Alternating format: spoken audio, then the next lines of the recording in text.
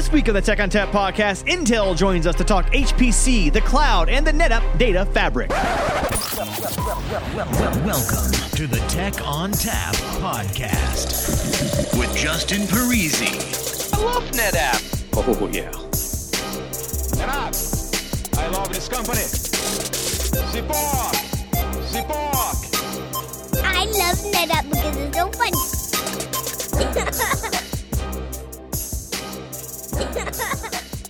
Hello and welcome to the Tech on Tap podcast. My name is Justin Parisi. I'm in the studio here, and with me today I have a couple of guests from Intel. So starting off, Brock Taylor, hi. What do you do at Intel?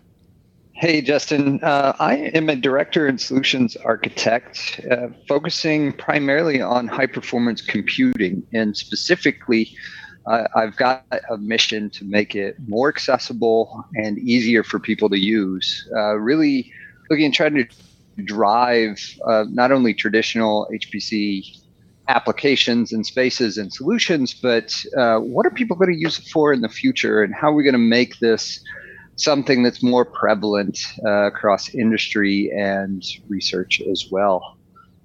So here to talk about that, and really appreciate you having us. Yeah, no problem. Also with us today, Joe Opdahl. Hi, Joe. What do you do at Intel? Hey, Justin. I work within the Cloud Service Providers Platforms group. So basically, we've been tracking and working with cloud service providers for the last decade or so, ever since we started embedding a lot of the Intel technology into the orchestration layer. And so of late, we've been focused heavily on trying to make the top cloud service providers successful in the high performance computing space, which is, I think, our topic for today. So, all right. And, of course, you let the cat out of the bag. We are doing high performance computing today, and we're going to talk a little about what that means here in a second. So for people who are, for some reason, not aware of who Intel is, Brock, what does Intel do? Well, it's hopefully most people do know, but to be honest, Intel's into just about everything, from high-end, high-performance computing that we'll talk about today, definitely through day-to-day use of computing, people's laptops, and all the way down to embedded systems. And in fact, that's where I started my career, is working on an Intel 8051 processor that went into printers, helping people, do regular things. The real answer is we do a lot of different things, and ultimately, if you're using devices that are in some way, shape, or form connected to the internet, connected into data centers anywhere, you are using Intel technology. So I'm safe to assume that Intel is not just processors anymore? Intel is definitely not just processors. In fact, we are a very large software organization, as well as a company that provides hardware technologies. Worldwide, we have anywhere from 15, 20,000 software developers. It's a key piece of our business, and obviously software is what drives a lot of what we produce out of our fabs, our silicon. And Joe, Intel also has a presence with cloud as well, right? What can you tell us a little bit about what they're doing with cloud? Yeah, it's you bring up a great point. People have known us for a while, right? We've been around for half a century, I think. So we not only make CPUs, but we've got a whole portfolio of products. In fact, we've got a whole portfolio of a lot of different products around network interface cards, right? We make solid state devices. We have Internet of Things devices that do computing at the edge. We do reference designs. As Brock mentioned, we have tons of software. So, the natural evolution for us into the cloud service provider space, right, is, hey, we work a lot on the software to help the orchestration and the virtualization layer, but even more importantly, right, our overall portfolio gives us expertise to really improve the latency across their infrastructure, but also how well that infrastructure performs for their business applications, right? So that's where all that software resource comes into play, and it's pretty amazing how much we can help in a lot of those cases, right? So in the cloud space, we focus quite a bit, I think back in 2006, right, as cloud was just getting going, we implemented some of the virtualization technology into our hardware, into the CPU instruction set to improve the live migration capability to move workloads from one server to the next, right? So we've been involved for quite some time over the last arguably 15 years, right? As HPC has evolved, as well as cloud has evolved, right? And that's kind of brought us up to this point, which is a very exciting time. Yeah, it's a really good segue, Joe. I think I actually we started working with cloud providers on high performance computing around that time frame. It was about 2006, 2007. But let me step back. When we talk high performance computing, it's really a broad term. And I think when you look at it at its core, at just a high level, HPC applications are number crunchers. And in the more traditional sense, going back 10, 20 years, a lot of what high performance computing was doing were solving very specific equations. So the kind of thing that's, as a freshman in differential equations class, literally staying up all night solving a very simplified form of some of these problems, we're able to take those equations, put them into models and applications that spread out this heavily intensive computation across multiple cores, multiple processors, and multiple nodes. So high performance computing traditionally was looked at, as a lot of things like floating point operations, and a lot of the applications are focused on memory bandwidth and what's the speed at which I can do my piece of this calculation. But as we move forward to today, we have a number of use cases that are actually expanding the definition of high performance computing and really fueling a lot of evolutionary growth. The first is a path to exascale. So obviously Intel is helping deliver in the 2021 timeframe the first exascale class system to Argonne National Lab. That is causing a lot of innovative research and growth to actually get there. We've got a lot of challenges that we're overcoming. But the other two that we'll talk more about today is the emergence and the rapid growth of artificial intelligence and analytics, as well as the use of the cloud to actually handle and augment some of the more traditional resources that have been used in high performance computing. And I think that's really made it a pretty exciting time as we look to address a lot of new challenges of some of these new workloads. So with the growth of artificial intelligence and those workloads, they're still computationally intensive applications, but a lot of times the type of calculations that they're doing are different than the more traditional HPC applications. And so that presents a really good and interesting challenge of how do you produce infrastructure and provide infrastructure that can handle both the traditional HPC workloads and the new and emerging workloads that are coming with AI and analytics. And in many cases, people are combining the two so that you've got workflows that are helping them produce new and innovative results, design new products, and actually get information and data faster than they were before. With the AI and analytics piece, what is Intel providing in terms of hardware or software, and how are you interacting with things like NetApp Storage or NetApp Cloud? Mm-hmm. Well, let me take that first part or the last part first, because the storage is actually a very interesting thing. If you think of in the next year, the expected data that is being produced and flowing into data centers just so you can run these applications and actually compute on that data is really, really huge. So an average internet user is probably going to be producing about 1.5 gigs of data per day. With autonomous vehicles and even things like connected airplanes, they're going to be generating each one 4 to 5 terabytes of data per day. Then you move up to the emergence of smart factories that have all kinds of sensors and everything on on the floor as things are being manufactured. They could be producing petabyte of data per day. And there are use cases that go even higher than that.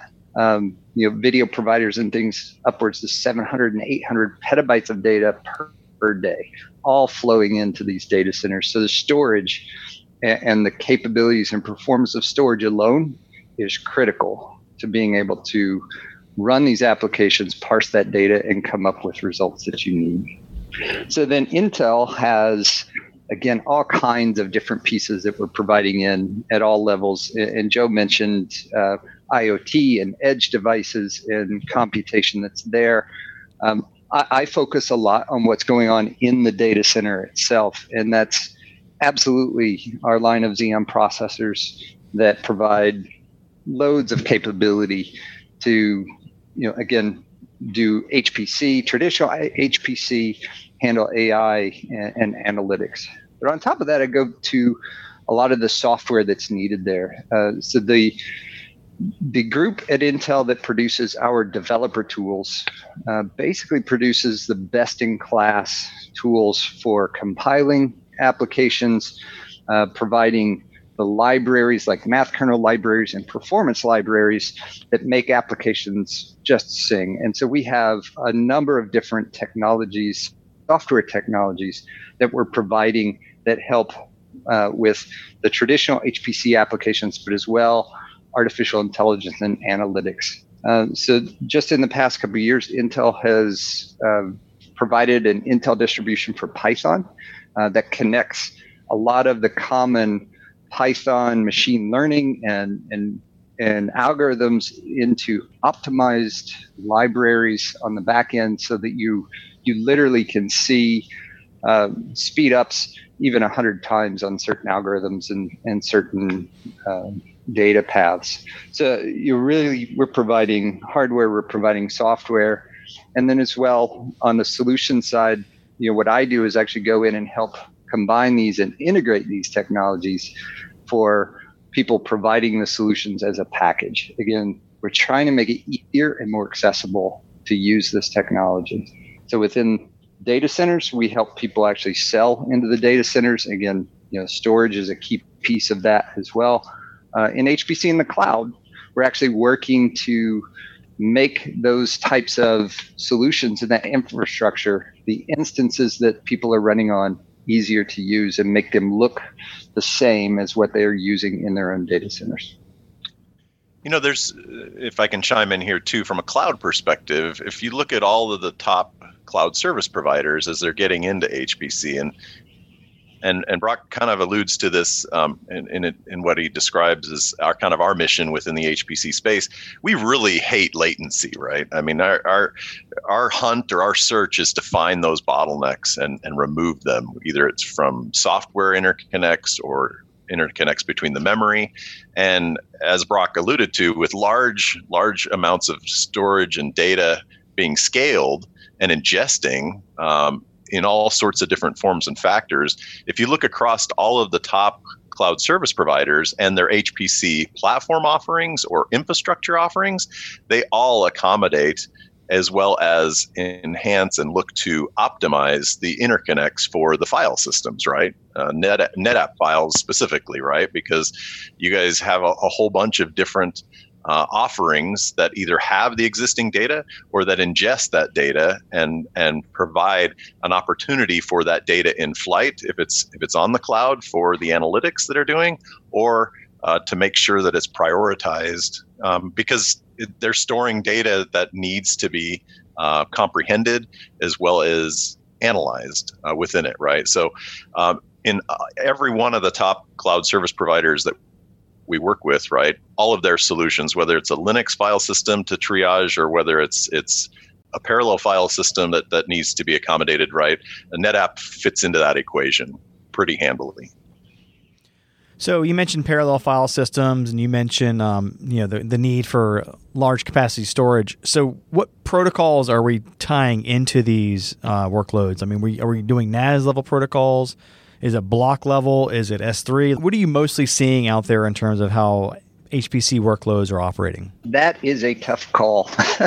I think I know a lot of people don't like the answer, but it depends. It depends. It's a tough answer, especially no offense to any marketing people out there, but giving that answer to marketing is we're not marketing. We're not marketing. Right.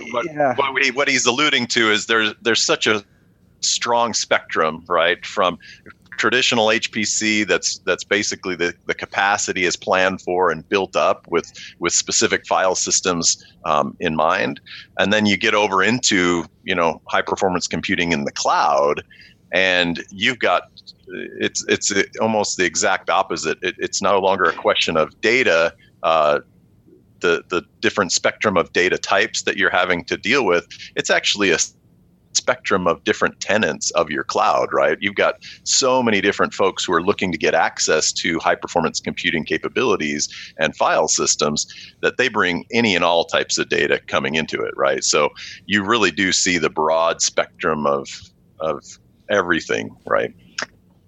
And it really does provide a challenge, especially with systems that we would call on-premise, again, systems that are deployed inside of an enterprise level data center, where you have to provide multiple types of storage, and applications have to know, and then many times users have to know which one they need to target. One thing that the cloud does, that the cloud can provide, is different views or different storage technologies in a much easier fashion. And so that presents a good opportunity for various workloads. And again, depending on what you have on-prem or in your data center, the cloud may offer different capabilities, and you can combine the two. Yeah, and I mean, the whole "it depends" answer is actually not a bad answer for us, because we do play in a lot of different protocol spaces. Yeah. I mean, we've got our NAS and SAN in the same platform with ONTAP, and then we got S3 with Storage Grid, and then we've got your super fast systems with the Flash the E-Series systems. So I mean, we have a lot of things that people are already using today for high performance computing. What is the biggest challenge that you're seeing with customers that are trying to not only figure out how to solve their HPC problems, but also how to get in and out of the cloud? The connection of environments is actually a key challenge. Again, call it traditional infrastructure or traditional HPC infrastructure that uses resource management software, examples like Slurm or PBS Pro, where you're basically using that to launch jobs. When you combine with artificial intelligence, sometimes those launching mechanisms are different. And then when you put the two together, you have to be able to have those different job launching environments work together. And that's just working on-prem. Now, when you move to a cloud environment, a cloud interface, it can be different, or how it presents itself can be different. So you have to have good ways that connect the two together.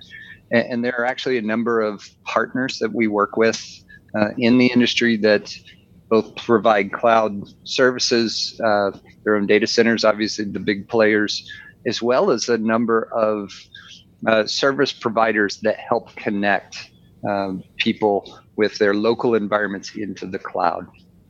So that's one of the issues that is actually relatively complex to make it easy for people to migrate back and forth.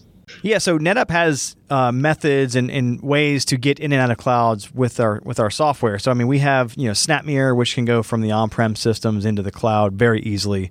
We also have things like CloudSync, which can do copy of data into S3 buckets, and then we have technologies like our NDAS technology, where we can actually back up to the cloud using cloud copy to cloud technology, and then leveraging Elasticsearch to look for objects within that backup to search very easily. So in the high performance computing space, I feel like that if you need to go from your on-prem systems to your cloud and back again, we have a lot of ways of doing that. You highlight, again, another key aspect is that a lot of companies are operating in both environments, and that need to move data back and forth, and knowing which data to move and how much is a really key aspect of people bridging into the cloud. So I guess that'd be a good way to segue into use cases. So can you give me an example of somebody that would need to have a hybrid cloud approach, right? Being able to leverage your on-prem systems as well as your cloud systems and move easily in and out of the cloud.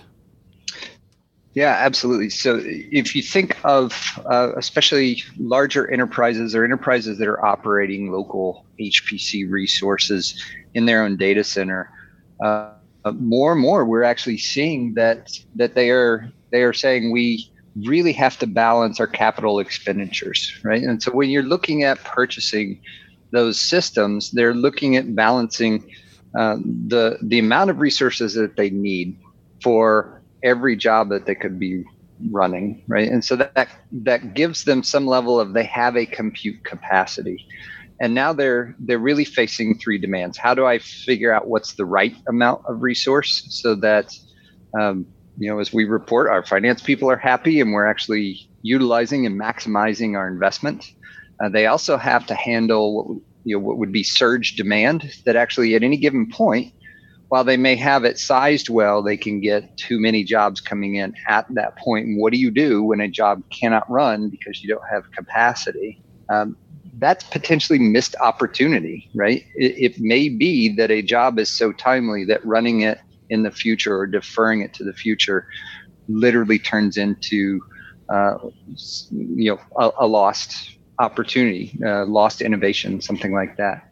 You also have applications that don't necessarily maximize their utilization 100% of the time. They may have some form of a duty cycle where they're number crunching for a period of time, and then they've got to figure out what to do with that data. Again, there may be workflows and things that are having that kind of computational pattern, but there are periods where they need to reserve the resources because they need some timely aspect to it, but they're not fully utilizing them. So in all three of those challenges, the cloud presents a really good way to augment your local compute capacity with something that can handle surge demand and something that can handle more on-demand, shorter burst jobs, right? And so you actually present a way that solves the first problem, which is helping finance or helping size and utilize your on-prem resources to maximum amount without fear that you're going to miss out on opportunity because you can't handle surge demand. One of the other things that you also highlighted, Justin, is that one of the barriers that a lot of customers who are considering leveraging the high performance compute capabilities that top cloud service providers are providing is that it's difficult to find a simple, performant hybrid file access, right? That's one thing that does trip them up in a lot of cases, and it's also top of mind for them. So a lot of the offerings that NetApp brings to the table in collaboration with these CSPs, right, or to the traditional enterprise businesses that are building up high performance computing in their environments, it helps answer and mitigate some of that risk. Especially when some of the motivators of people who are looking to implement high performance computing in the cloud, which are agility and speed of scale and efficiency of scale, as well as having that extra capacity that Brock talked about earlier, right? Yeah. So that to me is kind of the big benefit of the portfolio that you're referencing from NetApp.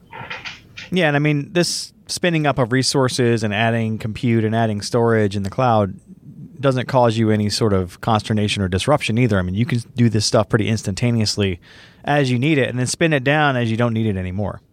Yeah, it's billed by the second, and the capacity's there for your choosing, right? So, yeah, and it really there's a lot of new use models. Again, it's that on-demand resource. You have to rethink a little bit, but as you pointed out, the connection and the movement of data back and forth is a key aspect that's really, really important as you're handling workloads in both environments. What we see is roughly in 2017 of the total spend in high performance computing, this hardware, software, everything, about 7% was spent on HPC in the cloud.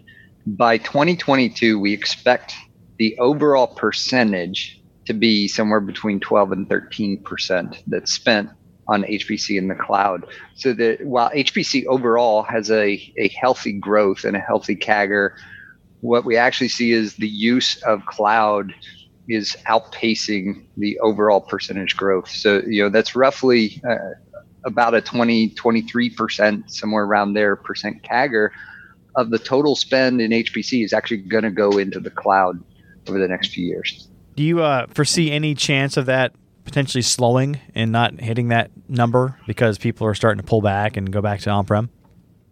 Obviously, I don't have the crystal ball. I think, it might actually be a conservative estimate. I think what you might actually see, what I hope to see, is that it's actually the overall use of HPC just continues to grow, and that might actually fuel growth both on-prem and in the cloud, because basically everything is driving computation, and the introduction and the rapid rise of AI models and workflows that connect both traditional HPC with new HPC, I think it's going to drive a lot of demand. There's a lot of really exciting things happening, right, as well, that allude to some of those growth vectors that Brock highlighted. First and foremost, right, the CSPs have started taking note of the advantages and some of the actual performance benefits of a highly orchestrated environment that's been well tuned with low latency and high performance fabrics built in. We're actually seeing in some specific workloads, right, where in the cloud can actually outperform a purpose-built cluster, right? Because of the considerations and the tuning that have happened across the network and the storage and the compute. So they're actually getting more and more involved. 4 or 5 years ago, you would go to events like supercomputing and international supercomputing, and you might run into maybe one or two different CSP representatives there. Now, I think what you're going to see at like this year's international supercomputing, we have a whole bunch of different activities that we have several cloud service provider panels that talk about, kind of what their engineering and development efforts and their top of mind problems to solve within the cloud as a collective cloud service provider audience, right? We have all of the big top CSPs that will be hosting at ISC, as well as tutorials for how to leverage and on-ramp to get access to these new technologies that cloud service providers offer in high performance computing, but also tutorials of how to actually start, gaining access to your data sets and then computing with them and developing those new business models and leveraging the new technologies that they can bring to market in some cases faster than the in-house IT shop or the purpose-built HPC cluster. So there are several quarter-day, half-day tutorials that Intel is putting together at the Movenpick at International Supercomputing, where 3 or 4 years ago, again, the top CSPs were really just kind of attendees, right? Where now they're really facilitating some of the innovations that they're bringing to bear that are unique to the cloud service provider space and business, which I think, again, come full circle. It starts alluding to the rapid growth and adoption because of the capacity, the new technology, and once you come to terms with it, the ease of on-ramping into the cloud. So those things are very exciting to me from my standpoint when it comes to high performance computing in the cloud and what's coming up. I can attest to the growth of large cloud providers at both ISC and SC. In just a few years, you've seen them emerge with very large presence at both shows. So it is rapidly growing, and a number of both big and small providers are jumping into the game. So you mentioned ISC. Is there anything else, anywhere else we can go to get information about Intel and HPC? So you can go to intel.com/HPC, and that will provide a lot of different information, not just about what's coming up at ISC, but as well the different things that we have, the different offerings. That will include information on our hardware and our silicon, as well as the convergence of artificial intelligence and HPC and things we do like the Intel Select Solutions program. So there's a lot of information on that site. As well, you can go to software.intel.com and there find out a lot of information of our developer tools such as Parallel Studio that includes a lot of the key elements that really help deliver maximum performance from the Intel platform. All right. And if we wanted to contact you, Brock, how would we do that? Yeah, best way is LinkedIn. So you could just search for Brock Taylor and Intel and you should find me. So I'm also out on LinkedIn, and you can reach out to Joe Updahl via LinkedIn, as well as there's also intel.com/cloud that you can go to, and you'll see different HPC references there. And quite frankly, all of the top cloud service providers, if you look at the different HPC offerings that they're providing today, I think you'll find very quickly, if once you peel back the different services that you or your customers may be interested in, you'll find the reference to not only Intel but also NetApp into those. So that's probably the best reference that I have for a lot of these technologies is through the cloud service providers themselves. All right, Brock, Joe, thanks so much for joining us. Thank you. Cheers. All right, that music tells me it's time to go. If you'd like to get in touch with us, send us an email to podcast@netapp.com or send us a tweet @netapp. As always, if you'd like to subscribe, find us on iTunes, SoundCloud, and Stitcher, or via TechOnTapPodcast.com. If you like the show today, leave us a review. On behalf of the entire Tech on Tap podcast team, I'd like to thank Joe Updahl and Brock Taylor of Intel for joining us today. As always, thanks for listening. Oh, yeah.